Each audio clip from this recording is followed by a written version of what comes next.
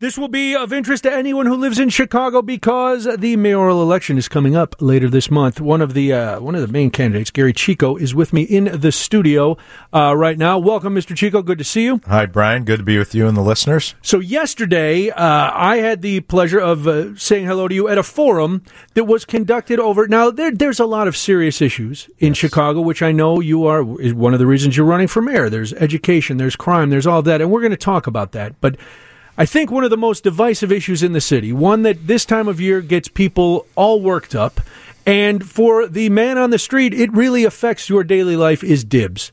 Yes, sir. Goose Island had a big debate yesterday, a public forum, where you could come in and you could debate whether you were pro or anti-dibs, and you were the only mayoral candidate who was there to state your opinion, and I will allow you to do that now. Are you pro-dibs or anti-dibs, for the record? The hat I am wearing and what is in my heart is pro-dibs. Good for you. And I was invited there by the Goose Island Brewery after I made some comments on Twitter about being in favor of dibs. Yeah. And it's real simple. You spend an hour shoveling out of space, 2 hours shoveling out of space, depending on how much snow we have. Right. It's yours for a reasonable amount of time. And I remember doing this myself, putting chairs, boards, whatever you had to mark your spot. Sure. I mean, why in the world should you shovel your spot? Go to the grocery store for 5 minutes, come back, and there's Brian Noonan in your space. First of all, I would never violate anyone's dibs, but I understand. I understand your point because I argued pro dibs as well. Now, you know as well as I do that the people, the upright people who say they are against dibs, their main thing is, well, listen, it's a public street, and you can't possibly own a piece of the public street. What would you say to that argument? Well, look, this is a time-honored tradition in Chicago. A lot of people park on the street. Yes. And if you're going to put the time in, the hours in to shovel it out for your car, let's at least have a little decency and respect for the effort somebody made to shovel out that space.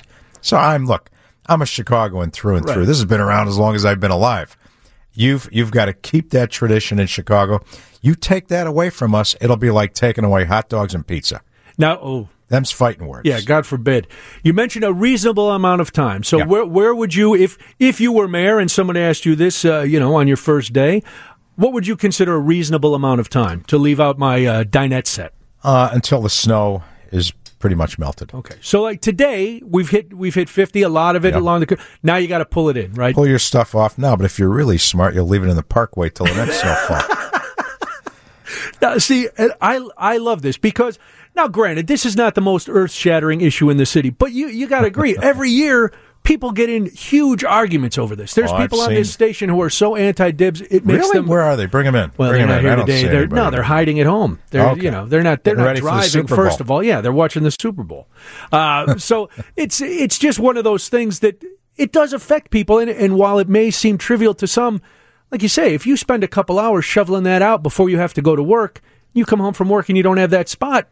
It does affect your life. You're angry, no doubt about it. And look, this has been going on in this city since probably Jean-Baptiste Dusable founded the city. Right. I mean, come on. People honor this tradition in Chicago the way we do a lot of other things we do here. You know, we're all Bulls fans. We're Bears fans. Pick your baseball team. I love the Blackhawks. This is who we are. This is our city. This is a time-honored tradition as any one we have. And I think if you take it away from us, you'll rip our hearts out. Do you worry that this stance will alienate some voters? I don't think so. I think people... There's a lot, believe me, there's a lot of other things we talk about. We'll get into some of that now because there's 14 people running for mayor. Yes. It is a very crowded field. Now, your background in politics, while you have never been elected to office, you've served as City Hall Chief of Staff, President of the Chicago Board of Education, President of the Park District, Board Chairman of City Colleges of Chicago, and the Chair of the Illinois State Board of Education. So you've been involved in politics for a long time.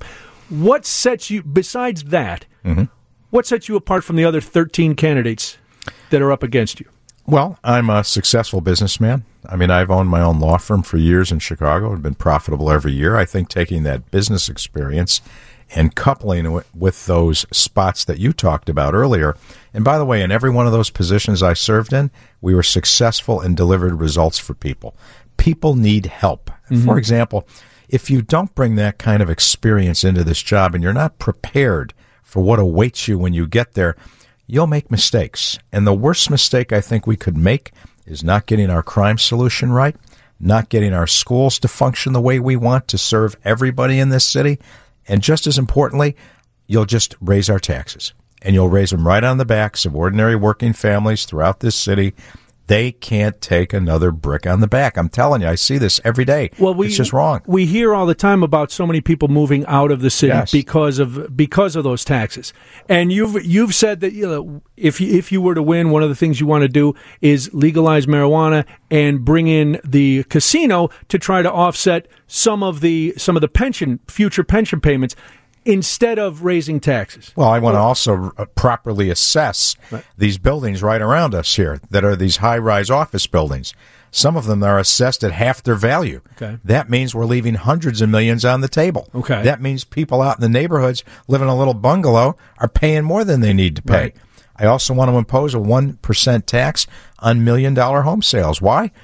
Look, I mean, those of us that are making a lot of money can afford to pay some money to help out the city.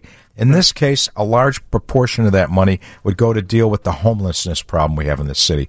It's all around us, Brian. It's underneath the streets right here where we sit. Right, yeah. There are cities living underneath our city. We have got to be humanitarians and care about our fellow man and neighbors and get out there and do something about it. And I want to lead the charge on that. So we get the money from reassessing. You can pick up some money that way. Yeah. All of these programs, that all sounds great. Where does the money come from? Where does the money come from for these pension payments down the road? Well, the casino, if the city owns the casino, that may generate us $300 million a year, and I want the Illinois Gaming Board to regulate it, so there's no hanky-panky. The marijuana, J.B. Pritzker is talking about an estimate of $750 million for the state. Okay. There's no reason why Chicago shouldn't have $150 million of that. Now, and you also said if that's the case, that maybe Chicago would add its own tax onto the legalized marijuana. We can do it either way. We can either add our own tax on top of what the state structure is, or we may be able to carve out a portion in negotiations with the state while they're putting the bill together. Either way. But it's not just that.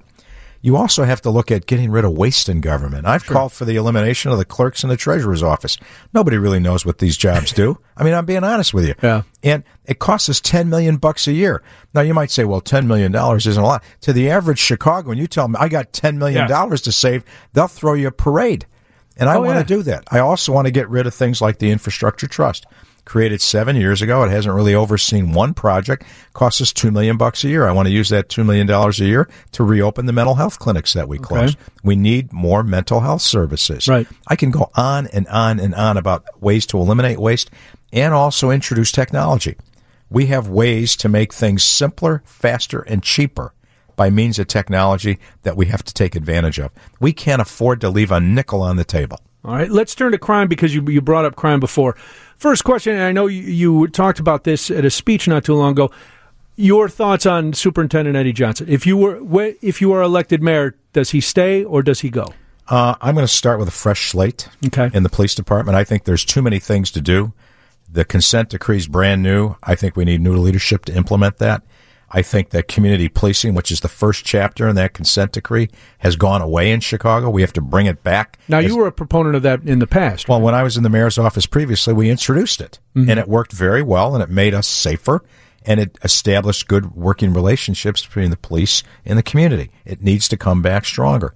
We don't have enough detectives, in my view, in the Chicago Police Department, which is why we are not solving murders in this city. Less than 20% of the murders in this city are solved. Los Angeles and New York are over 80%. Okay. Unacceptable. The guns flow through these streets freely. Yeah. Not conceal and carry illegal guns. People walk over the border, literally can walk over the border that Hammond shares with Chicago, and you could buy a gun and bring it back. Now, why in the world will we go through all of these machinations in Illinois? J.B. Pritzker just signed a new gun shop regulation bill and let somebody walk 300 feet over the border and come right back with a cache of guns. Right. We can't do that. These are the things that the next police superintendent needs to keep in mind. Further, why don't we consider a woman for police superintendent? Okay. I mean, I think that was done in the past, but I think it's high time we take a good, hard look at it. There's women in the command ranks of the police department here in Chicago. I think we have a lot of talent here. So do you think it would be an internal candidate? Obviously, you're going to look all over, but you remember back when Jody Weiss was brought in, part of the rap against him was he came in from the FBI. He wasn't part of the part of the CPD. Is that important to have somebody from in-house, or is it more important to have somebody who's going to do the job? My brother-in-law is a Chicago police officer. I know the caliber and the quality of the talent in the Chicago Police Department. I think you have enough there to find the next leader. Yeah. But do I think you put an artificial constraint around it, say it can only be from CPD? No, I don't think you do that either. Okay. Plus, we're going to work with the citizens a lot more closely this time that want to bring their own ideas for who the mayor should consider appointing as police superintendent. Yeah. I just say that I think I was at a forum yesterday with the Women's Action, Chicago Women in Action, and I told them, I said, I think we ought to seriously consider a woman superintendent. I think women can bring some unique talent to this job and can help diffuse situations that right now are leading us into trouble. Yeah. And I want to see this police department get so strong. I want the police officers to be respected. And I want the police to have respect for the community. We need both. Right. I want the police to be safer on their jobs, and I want the people in the neighborhoods to confide and trust in the police so that they will establish relationships and have respect for our police officers. And do you think the consent decree is going to go a long way to bridging that gap? I think that'll help. There's it's a 250-page document. I've read through it. Having been in the mayor's office before, I've done these kinds of things. Right. Recruitment, training. All of the things that go into making a strong police department are in that document. We just need to implement it. And I think Mayor Emanuel's done a good job of establishing the groundwork for that with a monitor and an appropriation in the budget to start us off on that track. The other thing that everybody's talking about is education. You've come out saying you're a big fan of charter schools. Well, I mean, education's my life's work. I mean, I've been at CPS for so many years. I was chairman of the State Board of Education. I've been the president of colleges, and I really understand the power of what education can do to transform lives. I am in support of charters, but I'm in support of neighborhood schools, too. I'm in support of IB programs. I'm in support of selective enrollment. Parents want options. You talked earlier about the parents getting up out of this city and leaving. Right. It's for reasons of affordability, but it's also for reasons of lack of an education opportunity. Right. If a parent can't get into the school of their choice, guess what? They now have a double tax on them. Yeah. They not only go to private tuition, but they're paying our tax bills. And what they do is they seriously look at leaving our city. Yeah. That's why we're hemorrhaging people. We can't have that. When I was president of CPS, we had 440,000 students. Today, 360. Now, we've lost 80,000 students. That equates to more than $500 million in revenue, not to mention the symptom it is of what's going on in our school system. You better give parents options in this city, or they will consider leaving. So, also with the schools, the real estate issue, there's all these empty schools. You have a plan for putting some of those to use in different ways. Absolutely. I mean, I think it was a mistake to leave those buildings sit idle and vacant for as long as they've been here. I think it's a constant rub in the wound to people in these neighborhoods that have to see these vacant buildings sitting there. We can use those buildings for mental health services, affordable housing, job training, retail. I've seen urban farming. I've seen every idea you can imagine. Yeah. Get those into the hands of people in the not-for-profit world, the private sector, and get them working again to help our neighborhoods come back alive. And where do you fall for the economy and tax base? Neighborhood development versus trying to get big corporate headquarters to move to Chicago. Where do you find the balance for that? You need them both, but what we haven't done over the years decently enough is paid attention to our neighborhoods being developed. Okay. I think right now we have to do both. Remember, these downtown offices employ a lot of Chicagoans who live in our neighborhoods, so we can't take our eye off that ball. But what we need to start doing is bringing back 79th Street, bringing back Archer Avenue, bringing back 47th Street. And on the west side of Chicago, we need to be talking about Chicago Avenue. We need to be talking about Division. We need to be talking about Augusta. We need to be talking about all our streets that can accommodate new development. And it ranges from the small to the large. On 79th Street, I want to bring back coffee shops, dress shops, restaurants. Let's get entrepreneurs over there, and the city of Chicago will help them. If we can come up with $2.3 billion for Amazon, we can come up with a fraction of that to get our streets alive again. And I want to work with the trades and put a new trade school on the west side of Chicago so that our high school graduates can come out with a certificate that has them ready for an apprenticeship. Yeah. We can't afford to wait. And these communities have gone without development for 50 years in some respects. That's not going to happen under my watch. We will have strong neighborhood development coupled with strong central area development. Now, you mentioned all these high rises all employ a lot of people. Many of them live in the city. A lot of them live outside the city. And there's been talk by other people about imposing a tax for people who come into the city to work, which I think is a horrible idea. Not by me. What do you think? I think it's a dumb idea. I don't like it. I think it amounts to a head tax on employers. Can you imagine this? How would you like to have your first calling card being, hi, thank you for employing people in Chicago. Here's your tax bill. Yeah, exactly. That makes no sense. I've already debunked that idea. I think the author probably took it off the table, too. Bill Daley recommended that idea. It was not a smart idea. No. And I don't think anybody came out in favor of it. We have to really be careful that you not only not put bricks on our working families, don't put them on our businesses either, okay? Right. Because they can move to the suburbs just as well. All right, the elephant in the room has been, over the last couple of weeks, the Ed Burke investigation. And in light of that investigation, people who have relationships with Alderman Burke or relationships with Danny Solis have been coming under extra scrutiny. And you make no secret of the fact that you've known Ed Burke for a long time. For years. I've known him for years. How does this investigation affect people who know him, and where is your relationship? Where do you stand on this investigation? Well, first of all, I think you're honest about things. You don't try to run for the exits and pretend that these people never existed. Right. We are not them and they are not us. I stand on my own 2 feet. I'm proud of my record of having served the government whenever I've been asked to. I don't condone the behavior written in these complaints about Solis or Alderman Burke. And I hear there's more to come. Yeah. So if there is more to come, we have to see the scope of this thing. But it's odious. There's no doubt about it. But let's do this. Let's finally, for once in our lifetime, take the opportunity to truly reform the way the city council works. How do we do that? Because everybody, when the indictments came out against Alderman Burke, people said, well, that's just how things operate, right? No, but it shouldn't be. So how would you change it? That is not how things should operate. And what we need to do is end the privilege of aldermen deciding what projects and what permits and licenses go in their wards. There's no reason for that. Yeah, that seems crazy. Secondly, we got to ban all outside income. You work for the city, you work for the city. That's it. $120,000 aldermanic pay is a lot of money. Yeah. Thirdly, term limits. But here's the thing, Brian, that not everybody's talking, all the candidates talk about this. Do you really expect the city council to do this on themselves? Absolutely not. So I've proposed a vehicle to get it done. It's called the Chicago Voter Initiative. Okay. We're going to take this matter to our true bosses, the people in the city of Chicago. And the voters of this city are going to vote, if I have my way and I'm elected the mayor, on a binding referendum to impose these reforms on the city of Chicago. I don't expect it to come out of the city council and be done.